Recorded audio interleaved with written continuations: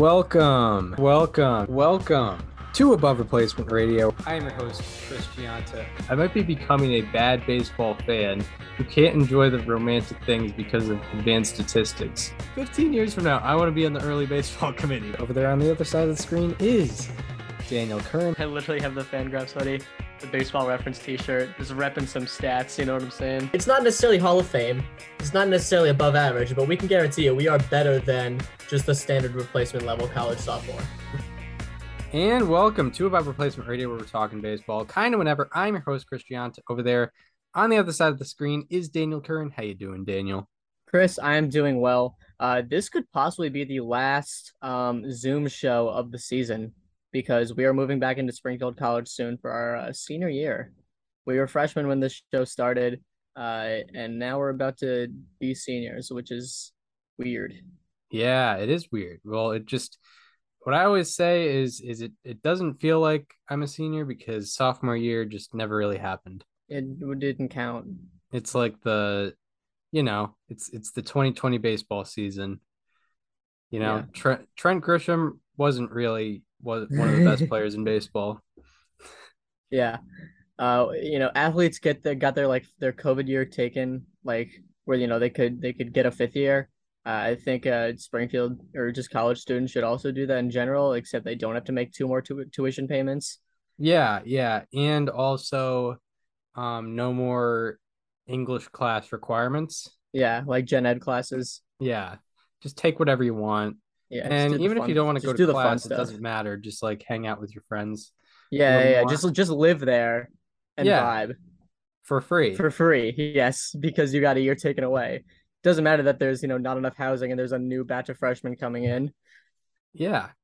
Like, who cares? They can wait. Yeah. But yeah, so yeah, might be the last Zoom episode for a while. Which is good. Always love to be in person, even if it means the YouTube action isn't quite there. However, it is a nice dynamic to have in person. But anyway, there's some trends in the game of baseball going on right now. What do you want to get into first? Well, I mean, there was some breaking news last night. Pretty big news for just the general landscape of baseball.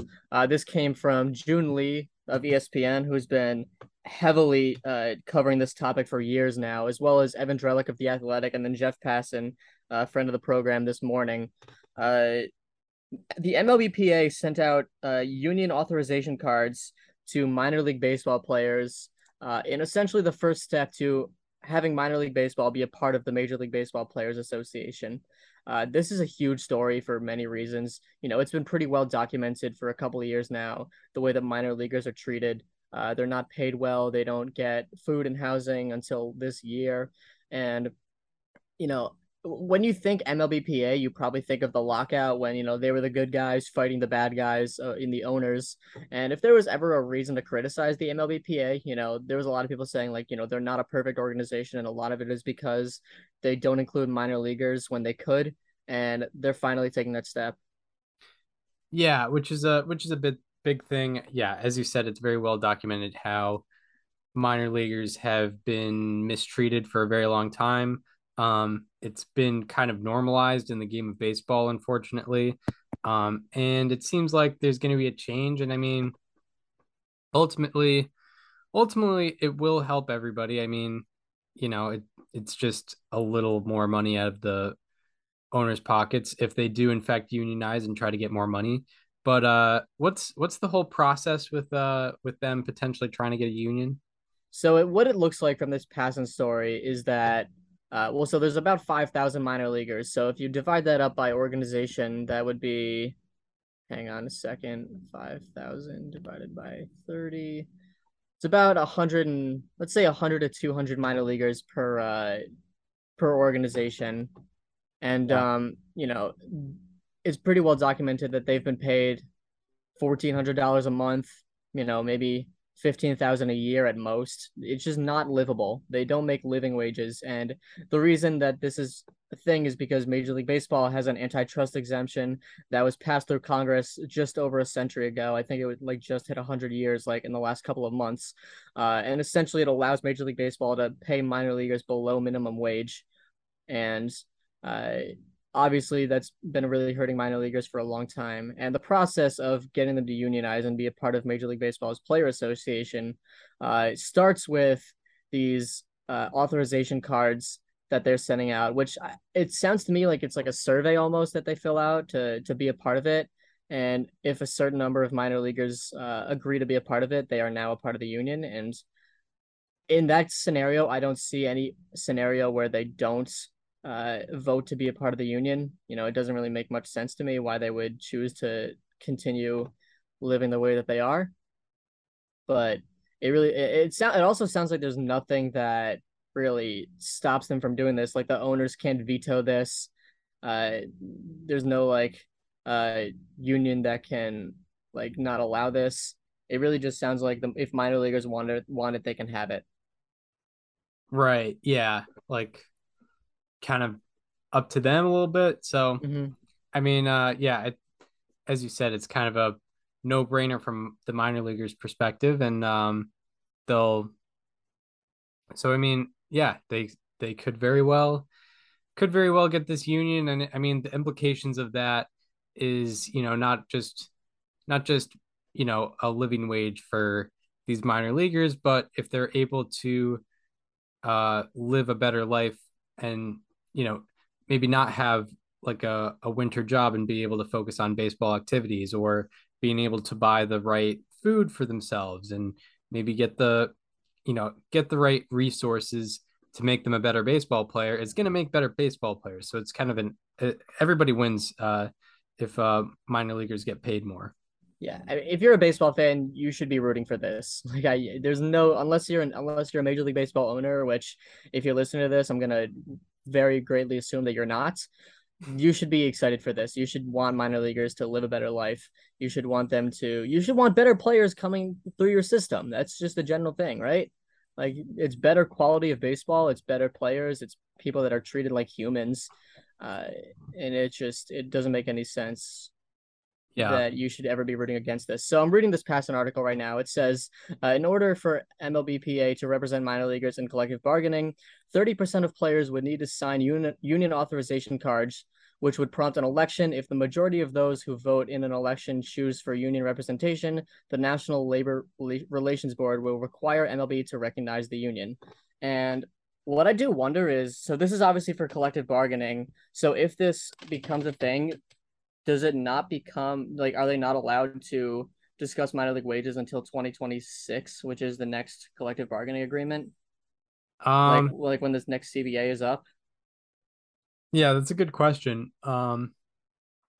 It's a good question because I mean they do the whole thing with the collective bargaining agreement is it's the agreement for the next 5 years, and Mm-hmm. I mean it's also a deal between MLBPA and the MLB, and if minor leaguers are a part of MLBPA, then they're probably a part of this bargaining agreement. So Yeah, that could kind of suck for them. because like I know the owners aren't gonna want to have anything to do with that until the next CBA is up, which is Right. what 22, 23, 24, 25, 26. It'll be after the 2026 season, and a lot is going to happen by then.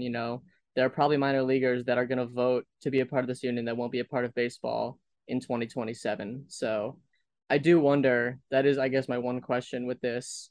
And I maybe it's answered in the article, but would they have to wait until the next CBA negotiation to be a part of this?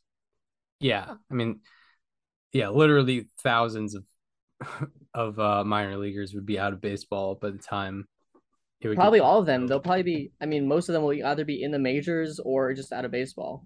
Yeah, exactly. Um, so yeah, uh, I mean, we'll see about that. It is a very, yeah, it's a developing story. It broke last night. We'll probably it'll probably further in its advancement over a little bit of time. Probably, you know, if the survey's happening right now, probably there'll be more news on it in the coming weeks, probably. So, It would be great news for minor leaguers if they could get that through and get that through as soon as possible.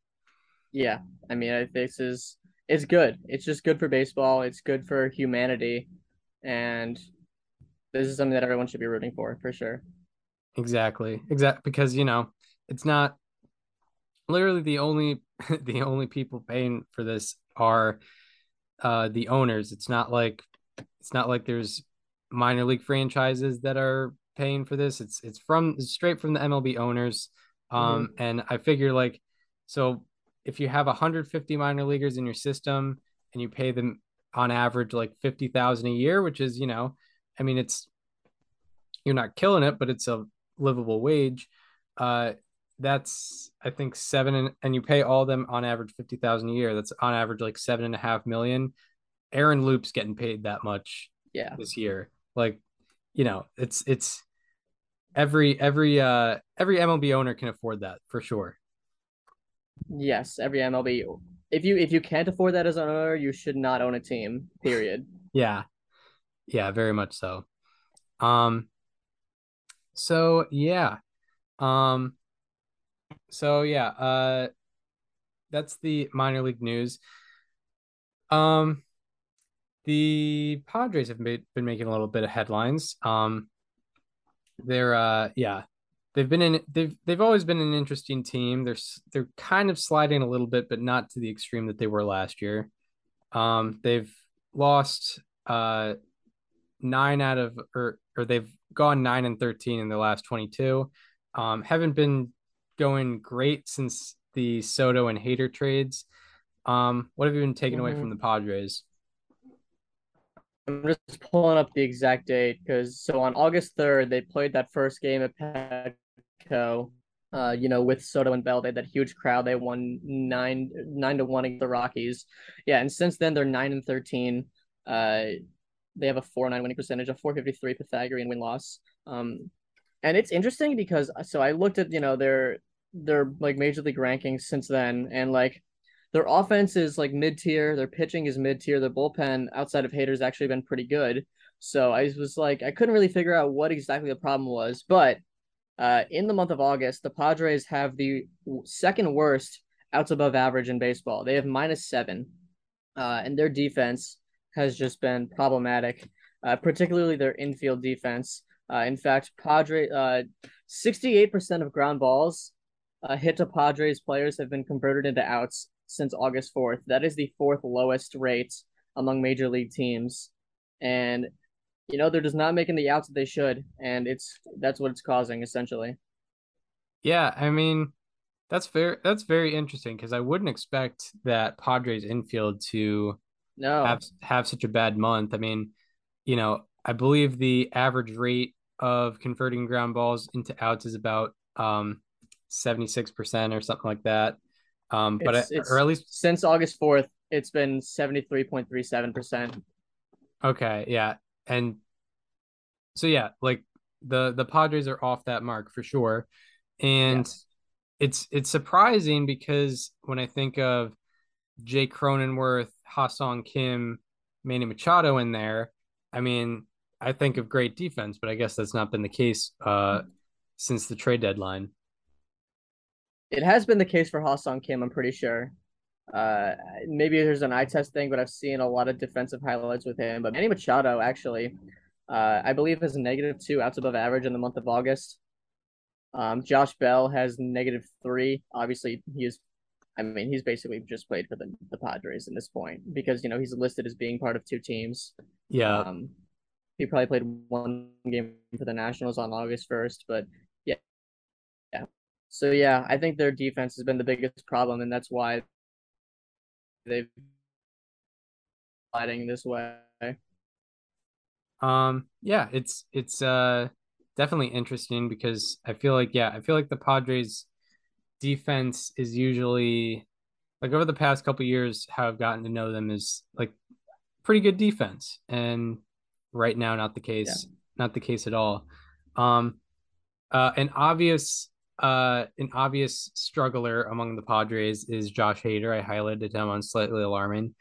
Um, And then yesterday he allowed 6 earned runs in a third of an inning. So it didn't redirect at all just yet.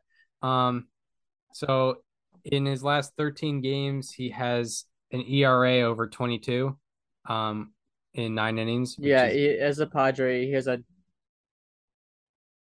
Padre, he has 7 games pitched, 4.2 innings pitched.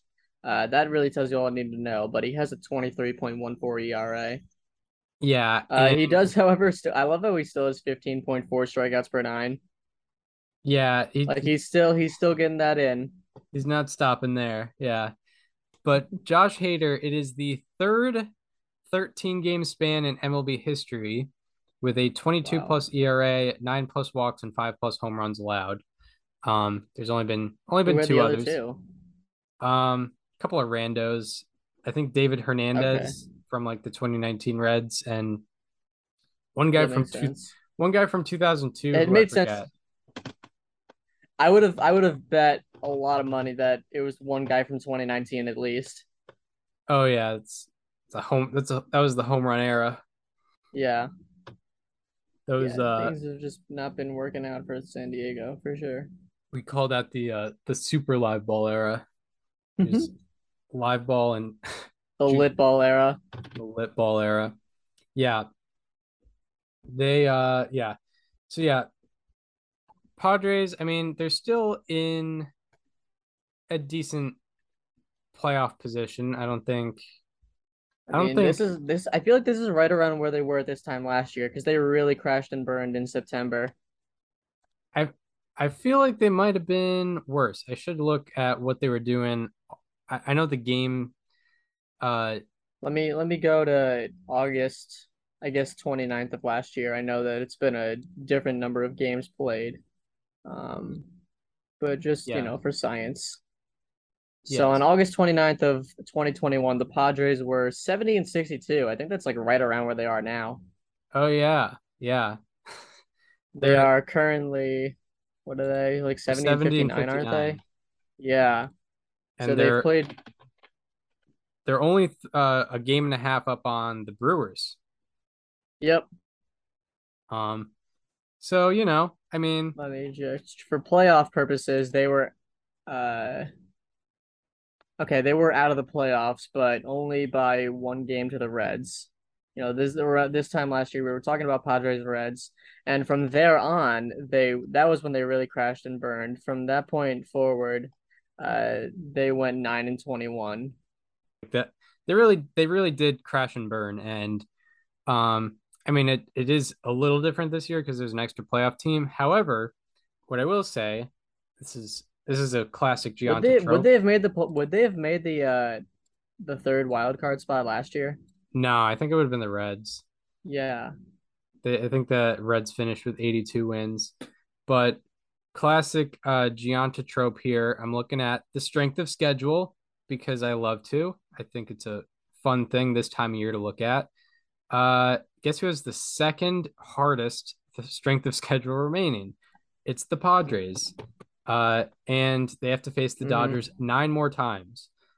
So, Oh wow. so, all right, we'll And that's see. what happened last year too. Like they had to face the Giants a ton of times Yes. late last year. If the Brewers can go on a run, they have a path to the playoffs. Yeah. I mean, the Brewers are naturally going to have an easier schedule because they're in the NL Central. Right. Um, but they have, it looks like the ninth easiest, nothing like extreme, but ninth easiest is much better than second Mhm. hardest, like the Padres have. I mean, doesn't seem like, yeah, I mean, the the hardest opponents on the website that they're showing me is Brewers have 3 against the Mets, 3 against the Yankees, 4 against the Cardinals. And then on the easy side, they've got, 7 against the Reds, 7 against the Diamondbacks. Um, so I mean, yeah, I mean, the Brewers, we know they have great talent. They have that great pitching staff. That pitching staff is pretty much fully healthy now, and they have a much easier schedule than the Padres. So, and the Padres are on a downslope right now. So, yeah, I mean, I think that could very well be a battle. Yeah. The Padres, I mean, if Bob Melvin can't fix this team, we have to start questioning how legit they will ever be, for being completely honest with ourselves. Yeah, that's true. That's true. Yeah, I don't know. I don't know what the Padres deal is. Like, it's a different thing every time. Last year it was starting pitching. Now in this month it's their defense, which Mhm. is not something we expected to be talking about.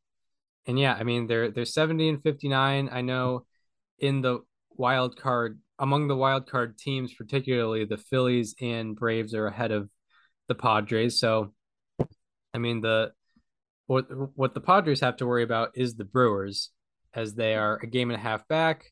I mean, if you want to be that guy, you could say zero back in the loss column. Um, so that's also a thing. And the strength of schedule is much different between the two. So I mean, that'll be a fun thing to watch because I mean, if the Padres don't turn it around now, they could definitely lose a playoff spot. I'm very curious what their record is since the Tatis suspension. Like Yeah, since that when was news that went public, it announced? was August 12th. They're 7-8. It hasn't really made much of a difference. Yeah, but I mean, like it is definitely demoralizing and just from just a general team perspective, like uh he was probably going to come back mid-August, like a week Mhm. later than like it was He announced should be back August. by now. Yeah, he'd be back by now and he'd be in that lineup. He'd be playing shortstop for them. He'd be stealing bases and now he's not, and they expected that to be the case. And I mean, that's going to hurt the team for sure. It's going to, yeah. I Um, mean, you have to wonder, what that feeling was in the clubhouse because, you spend the whole year saying, hey, we're going to get Tatis back. Like, we're only going to go up from there. You don't, but you do get Juan Soto and Josh Bell, which is probably better, like production wise. It yeah, hasn't quite been that with Bell being a ground ball hitter again since rejoining the Padres. But, I mean, you're looking at a guy with just as much talent as Tatis that you're inserting into your lineup in the same way that you thought you were going to do so with Tatis. Because I can't imagine, at any point they were like, hey, like we keep going, eventually we're gonna trade for Juan Soto and we're gonna be real. Like I yeah, don't think those conversations were ever had like in serious tone. yeah, exactly. Exactly. Yeah, very intriguing. I should see what their pace is like for wins. 70 divided by 129 times 162.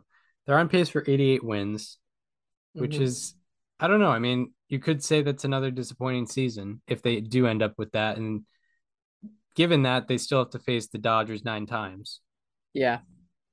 Um, so that'll be interesting. You got to watch those games closely. I mean, from a Padres perspective, you hope to have the Dodgers stepping off the gas a little bit because I mean have they'll probably late in the season they'll probably have that one seed secured, um and not maybe giving guys a little more days off and some rest. So yeah, that's the Padres. Real um quick, I don't know if you saw this story, but there was a 1952 Mickey Mantle card that was sold for 12.6 million. The story says that it was just found in an attic, which is just such a wild thing. Imagine just going up to your attic and being like, "Oh, I can retire now." yeah, that Like, would and be, my grandkids can go to college. yeah. Yeah. Like, That, I don't know how exactly it happened, but I want to believe some guy just went up to his attic completely randomly and just happened to find a 1952 Mickey Mantle card that was supposedly in like the best condition that they've ever found one of those cards. yeah, that's the secret to maintaining your baseball cards is stick it in a weird attic. Yeah. Now I want to go to my attic. I've like we have one at my house. I've never been up there in 22 years. I want to try to find a Honus Wagner T206 up there because Were you ever a big baseball card collector? I mean, like I have like a whole bin full of them, but I was never like a collector. Like I just, every now and then I'd be like, oh, I'll buy a pack. Why not? I've Um, I'm always asked about that, and I self-identify as a huge baseball fan. I never really got into it. like I have one bin full of it. That's my claim. Yeah, Which last Christmas I had a Christmas present that involved baseball cards, and that was like the one time in the last however long that I've gone through the cards that I've had. Probably like yeah, at least 5, 6 years. yeah. They don't have weighted runs created plus on the back of these baseball cards. They got to Yeah. go. If we're talking about that, maybe I'll get into them. And a team who is trending in the right direction, although I will take it with a little bit of a grain of salt, but a team that's trending in the right direction who I kind of wanted to talk about just because we haven't talked about them a lot, and the team doesn't have. I think the team's identity is they don't have much of an identity, but they're winning ball games and they're in a playoff spot. Talking about the Tampa Bay Rays, they've won 12 out of 16, and yeah, they've won 12 out of 16. That is tied for the best record in baseball since August 13th. Um, and along with that, their ERA and FIP rank second as a team. Their team weighted runs created plus ranks fifth in the span. Um, what have you been thinking about the Rays? This is a team that I think many people thought would eventually go on. They're 7.5 games.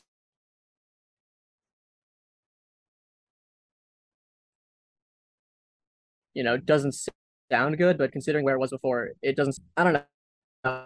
Kind of been. He's never really been his 2020 self ever since he won Rookie of the Year last year, but he never really did anything spectacular. It didn't even really feel like he went on any particular runs throughout like any month where he was awesome.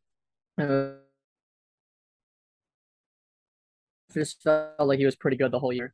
But right now, since August 13th, he's slashing 321, 449, 607 for a 208 weighted runs created plus, and others that qualify. That's huge for him, no doubt. For them at least. They've also had Yandy Diaz, who strikes out 6% of the time. He's got a 167 weighted runs created plus. What else? What do you have on the Rays?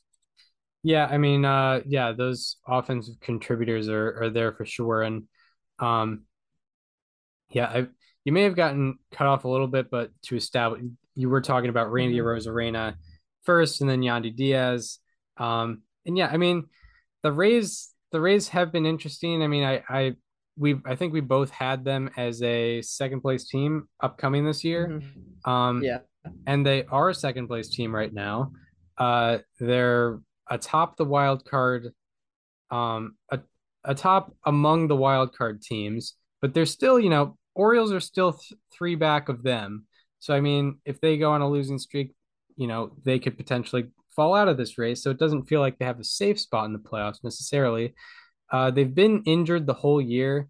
Wander Franco has been out for a large part of the year. So is Brandon Lau. Brandon Lau, when he has been healthy, Is hasn't Water been. done for the year? Um, I know when his injury happened, he was out. He was supposed to be out 6 to 8 weeks, and I think the 8 week mark is like early September. But I haven't heard any Okay. news on him coming back anytime soon.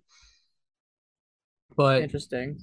um, but yeah, like so. What I will say, the stats I can find on them, just overall as a team this year. So the Rays only have three position players that have played 95 plus games for them this year. Only three.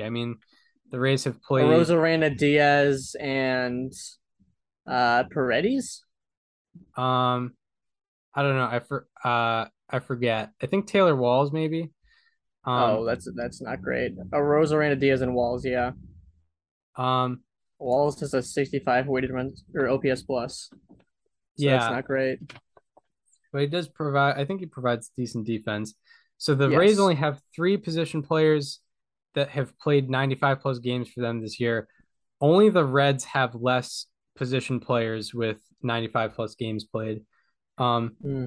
so like it's not really a sign of them being bad. It's just more of a sign of them being injured because I mean, obviously they would want Wander Franco to play every day, Brandon Lowe to play every day, but they just haven't been there. And also what I will say is only one of the players in their top six in B War from 2021 is in their top six in 2022. That's Randy Arozarena. Everyone else in their top six in B War this year is new. So This rotation is so much more solid than it was last year too. I think the big problem with how the Rays were last year is that the rotation was just very beatable. The Red Sox obviously took down McClanahan, they took down Rasmussen, and McClanahan's come back as a Cy Young contender this year. Rasmussen, he had that almost perfect game a couple weeks ago. Over the last couple weeks, over his last 3 games, he's 3-0 with a 1.63 FIP and a 1.86 ERA. How about 11.7 strikeouts per nine, 0.9 walks per nine, 0.4 home runs per nine.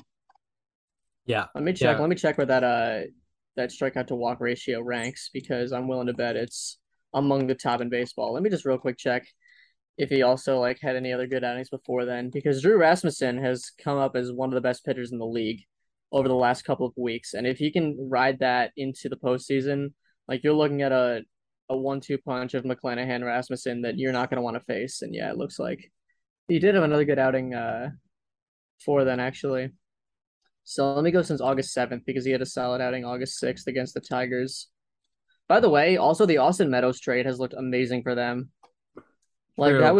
that looks like one of the biggest steals of the offseason and happened very last minute. So Drew Rasmussen has 13.0 strikeouts per nine.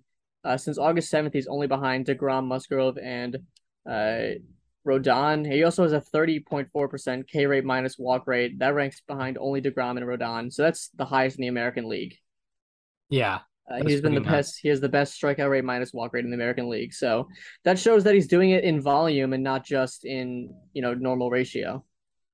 Yeah, absolutely, And at the absolutely. same time, he has a BABIP against of 160, which is that going to sustain itself? No, but when you're looking at the playoffs, right? It's all small sample sizes. Like he's capable of going on this run where he's just allowing no hits while also being a terrific fit pitcher. Yeah, exactly. Um, yeah, there's definitely it's definitely a strange team what the Mm-hmm. Rays are. I mean, like Jeffrey Springs just out of nowhere is a quality starter for them. He has a 2.76 ERA this year with a 3.17 FIP. Um, Yep. Red Sox 2020 Red Sox legend, Yes. Jeffrey Springs. And yeah, like I don't know. I'm not intimidated by this team, but that's almost what makes me intimidated. It's like this team just might sneak up on. They're gonna kill you by paper cuts. That's how they've always been. Yeah, Death by a thousand paper cuts. This is, I think the Rays are going to be the top sleeper team in the playoffs, no doubt. yeah, Unless they go like 20-6 through the rest of the way or whatever. They don't have 26 games left, but unless they have like a 700 winning percentage the rest of the way, they're going to be a sleeper team in the playoffs, no doubt. yeah. It's definitely going to be interesting. You know, they'll probably they could be either 4, 5, or 6 seeds. So I mean, they I could mean, play. they could win the division. It's unlikely, but it's plausible. Yeah, but in terms of Like, what's most probable, they'll probably yeah, face either Seattle, Toronto, maybe Baltimore. Um, and I mean yeah, they match maybe up well maybe against. Minnesota or Cleveland. I don't know. Yeah, they yeah they could Well, face if one of they the yeah, AL Central division winners. Yeah, that's true. But yeah, I mean, they'll probably face, yeah, I agree. and Seattle, Toronto. I think first round they match up well against all of them. I I think think Mariners Rays would be a really fun series to watch. yeah, me too, me too. I hope it's in Seattle because that crowd deserves playoff baseball so much more than Tropicana. Yeah. um, is is it a thing where all three games are going to be at one location? Yeah, Okay. That's all. I kind of like that. I do Um, too. It definitely it there's a lot of incentive in getting home field for sure. yes, yes. Um, so yeah, yeah, the Rays are interesting, that's for sure. Um, definitely a much different team than last year, but not that much worse. Like they were a 100 win team last year. This year they'll probably be around 90. Yeah. But yeah, they'll sneak up on you, that's for sure. Who Um, have they played during the stretch? Real uh, quick. not anything great. I mean, Baltimore, it's a playoff team. they faced the Royals, Angels, and Red Sox. They did win a series against the Yankees too. And they probably should have swept that series. Yeah, they faced the True. Royals. That's eh. Um, they beat the Angels. The Angels have been playing better recently for what it's worth. All right. But they got the Marlins. That should be a sweep. And then they got the Yankees coming in. That'll be an interesting series to watch for sure. Yes. Yes. Definitely. Um, so yeah. Anything more on the Rays? I mean, like I said, sleeper team potential. We didn't touch much on the Austin Meadows trade that's worked out greatly for them though, and I would like to because Isak Paredes has a 790 OPS this year. Does he lead the team in home runs? Yeah, he leads the team in home runs. I don't think Austin Meadows has hit one yet. A home run? I don't think he's hit a home run. He is That's not. wild. 128 at bats, 147 plate appearances. Austin Meadows has hit zero home runs He had for the 27 last Tigers. year. That's surprising. It's extremely surprising. He had 60 between 2019 and 2021, Yeah. And that's I including believe. a Let me 2020 make sure. shortened season. Uh, yeah, but I'm not even counting 2020. I'm saying between those two seasons, 2019 and Oh, 21, he had 60. He yeah. had four. He only had four in 2020 because he only played 36 games. He was probably hurt or something, Right, right. or they like platooned him or whatever. But yeah, no, that has been a very tough trade for the Rays. You could probably argue that's the best thing that's come out of the Archer trade right now. Um, yeah, maybe. It could Like I mean, be. no, Glass now is obviously great, but the one season you can really point to is 2020, which was a shortened year. But Isak Paredes has been the best player on their team, arguably this year, like from an Yeah. offensive standpoint. Yeah, Austin Meadows having no home runs does shock me. Yeah, All right. So do we want to get into players to highlight? yeah, I do. All right, now for our Thursday or no, Monday. I mix up days. When it's summertime, Yep, I just, I lose track all the of it. days are the same. Um, Monday, August 29th, 2022 edition of. Let me pump up the volume on that. Yeah, Um, who do you got for us today? I heard that. Uh, I almost took this guy last show, and I feel like I didn't really have a ton to go off of, but a lot more has happened since. And I am going with I'm taking a victory lap here, and I'm taking Nathaniel Lowe as my how about that. Since June 7th, that is 2.5 months of baseball.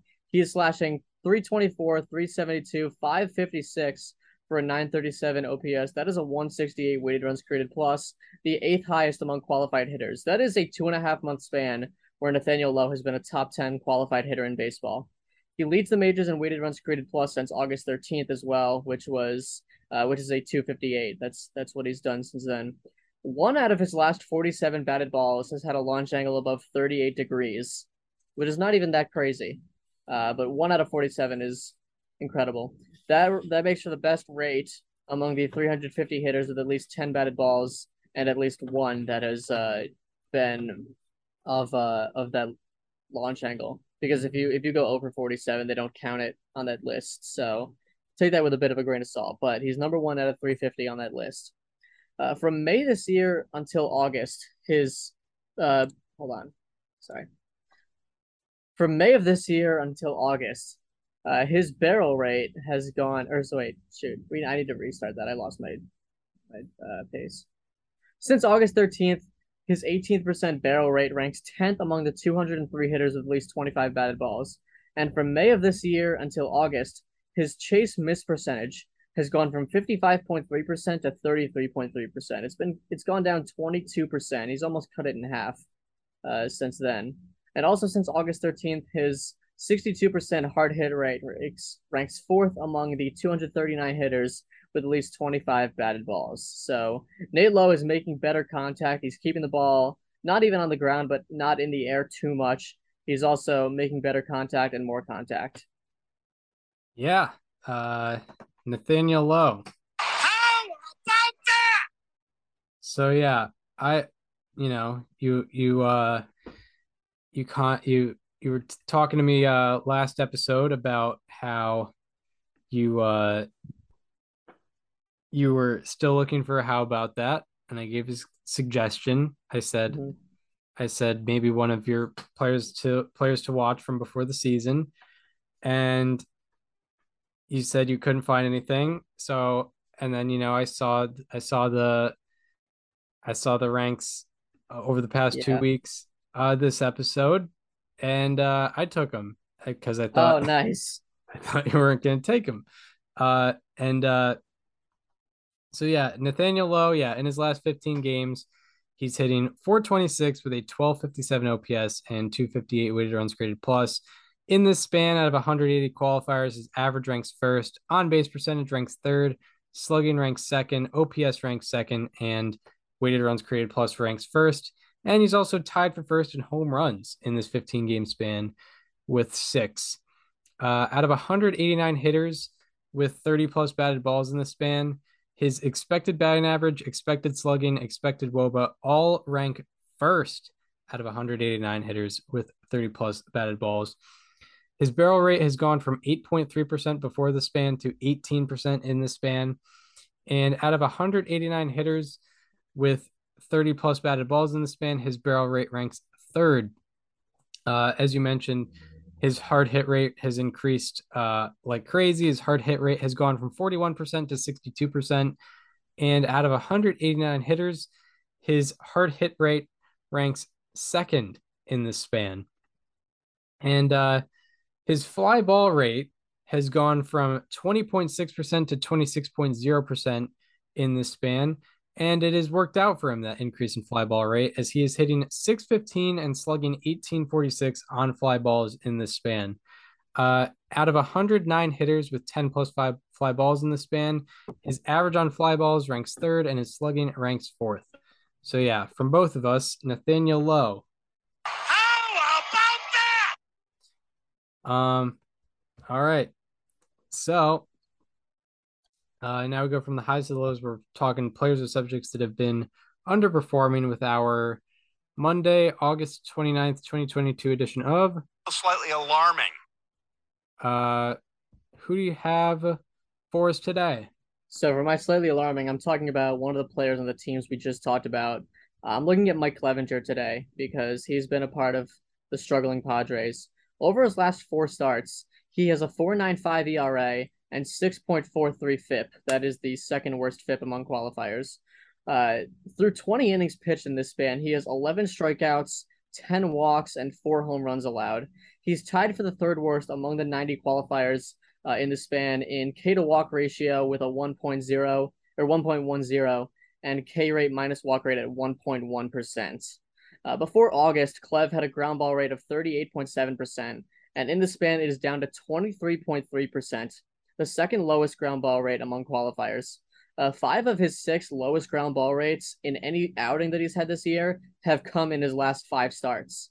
So he's just significantly giving up less ground balls, and he's also not missing bats. His strikeout rate is way down, obviously, with 11 strikeouts and 20 innings pitched, along with the walks and home runs being up. And those ground balls are mainly being replaced with fly balls. He has a 41.9% fly ball rate in the month of August, the highest of any month throughout his career. He's also giving up line drives at a 26% clip, despite only giving them up around a 20% clip throughout the year.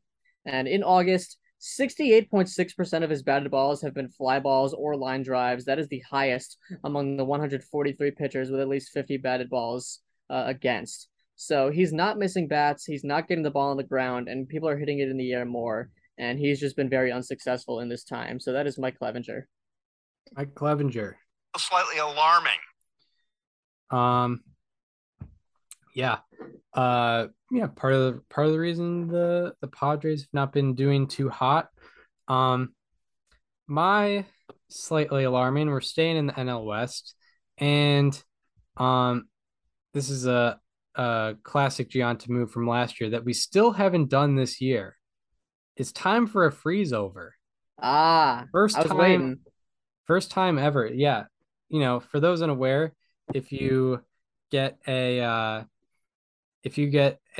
how about that, and then you're a slightly alarming later in the year, that is called a freeze over. If it's the reverse way, you start as a slightly alarming and then you become a how about that. That is an ARR comeback special. So yeah, I'm talking about Mike Yastrzemski, who in his last 14 games, he's hitting 087 with a 295 OPS. Out of 180 qualifiers, his average and slugging are the worst, and his OPS is third worst. His strikeout rate has gone from 23% before the span to 36% in the span, and his strikeout rate is sixth highest out of 180 qualifiers. Also, before the span, when the count reached 2 strikes, he struck out 39% of the time. 39% sounds like a lot, but when you reach 2 strikes, the league average for that is the league average strikeout rate when the count reaches 2 strikes this year has been 41.4%. So he was at a better than average rate. But in this span, when the count reaches 2 strikes, Mike Yastrzemski is striking out 63.3% of the time. And that is the 5th highest strikeout rate on 2 strike counts out of the 103 players to reach 32 strike counts in this span. So 5th out of 103 on 2 strike counts in the last couple weeks. Also, Mike Yastrzemski has 27 batted balls in the span, and only 3 have been in the sweet spot zone. That's 11%. The league average is around 30-35%. And out of 239 batters with 25 plus batted balls in the span, his sweet spot percentage is second lowest. Along with that, 33.3% of his batted balls in the span have had a launch angle of 50 degrees or higher, which is basically a pop-up. And that is the highest rate of batted balls with a launch angle of 50 degrees or higher out of 239 batters. So Mike Yastrzemski, Slightly alarming. as well as a freeze over.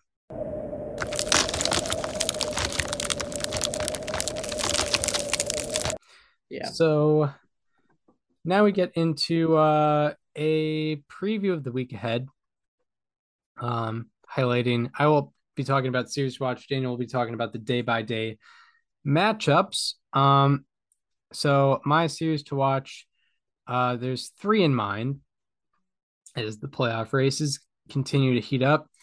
We got Guardians, Orioles in Cleveland. That'll be a 3-game set between 2 teams who are fighting in their own respective playoff races, as Guardians probably have a more realistic shot in the AL Central as they lead by 2 games, and Orioles definitely have a more realistic shot in the AL wild card as they're back by, I believe, a game and a half.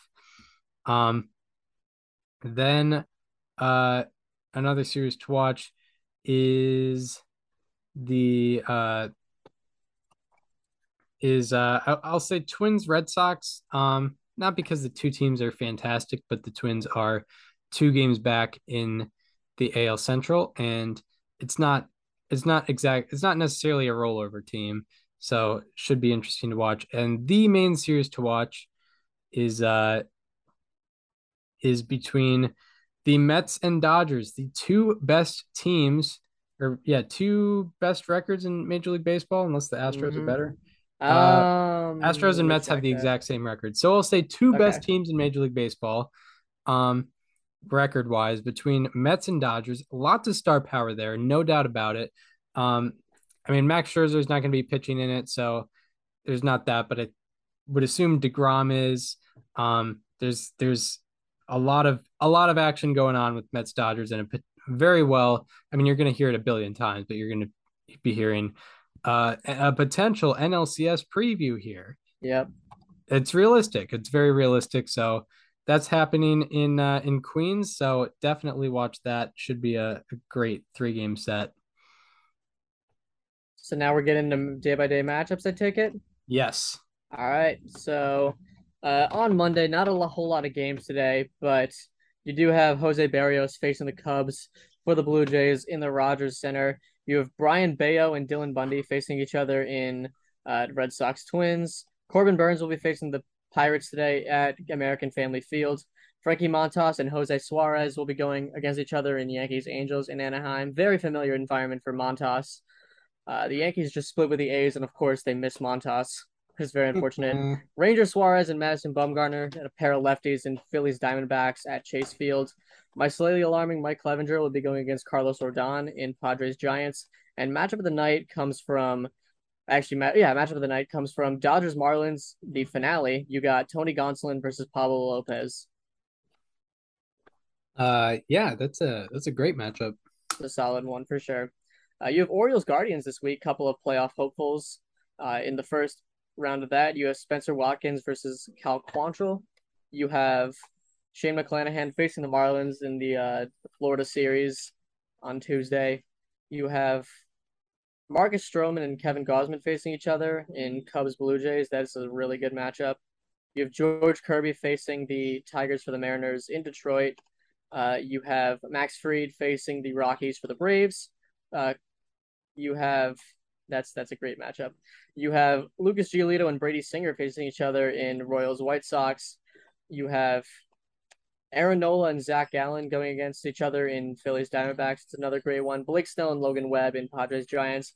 All these are great matchups, but the matchup of the night, maybe not on paper, but in my heart, is in Astros Rangers. You have Framber Valdez versus Dane Dunning in the don't hit a positive launch angle game. Yeah, for those unaware, I don't think you had him. Did you have him as a how about that? No, But you no. highlighted him a little bit. I did highlight him a tad bit. I think I found the exact number that I wanted. Yeah, so since August 6th, Dane Dunning has a 64.1% ground ball rate. Framber is at 68%. So they're only 4 points off, 4.5 points off. Yeah, and for those unaware, Framber is the ground ball king, at least ground among god. starters. He's the ground god for sure. The ground god. Yeah. So going into Wednesday, August 31st, last day of August, you have Martin Perez facing the Astros for the Rangers in Texas. You have Freddie Peralta going against the Pirates for the Brewers. You have Jordan Lyles and Tristan McKenzie facing each other in Orioles Guardians. That's going to be in Cleveland, by the way. Jose Quintana facing the Reds for the Cardinals in Cincinnati. Drew Rasmussen facing the Marlins for the Rays. That should be a sweep, by the way. I mean, it's a 2-game series. The Marlins offense is horrible, and it's McClanahan and Rasmussen. So that should be a 2-game sweep for the A's. You have Jacob DeGrom going against the Dodgers on Wednesday. I don't know the Dodgers have not announced their starter, but I would imagine that's probably going to be matchup of the night, although I don't know their starter. You have Michael Wacha and Joe Ryan facing each other in Red Sox Twins. And you have, let me scroll back up to this one. I skipped it in case. Oh, yeah, you have Joe Musgrove and Alex Wood in Padres Giants. For now, matchup of the night comes from Angels and Yankees at Angel Stadium. It's going to be Garrett Cole versus Patrick Sandoval. Nice. And then I'll do Thursday as well, because we're probably not going to record till Friday. Also, not a lot is announced, but Johnny Cueto will be going for the White Sox against the Royals. He's been a nice surprise for them this year. Cade Cavalli will go for the Nationals against the A's, his second career start. Chris Bassett will be pitching for the Mets against the Dodgers. Dodgers have once again not announced their starter. Shane Bieber and Kyle Bradish will be facing each other in Orioles Guardians in Cleveland. And Chad Kuhl and Spencer Strider will be facing each other in Rockies Braves. That is all that's been announced, except for the matchup of the day, which comes from Mariners Tigers in Detroit. You have Logan Gilbert versus Eduardo Rodriguez. There we go. So yeah, that should do it for this installment of Above Replacement Radio. We hope you enjoyed this one. If you're listening on Apple Podcasts or Spotify and want to watch the conversation as it happens, go to our YouTube channel. It is called Above Replacement Radio. If you want to follow us on social media, follow me on Twitter at Chris_Gianza and follow Daniel on both Twitter and Instagram at Daniel_Curran, and follow the show Instagram at Above Replacement Radio for all the show needs. We hope you enjoyed this one, and we hope to see you later this week, where we will be talking all the happenings in Major League Baseball once again. See you then. This conversation is over.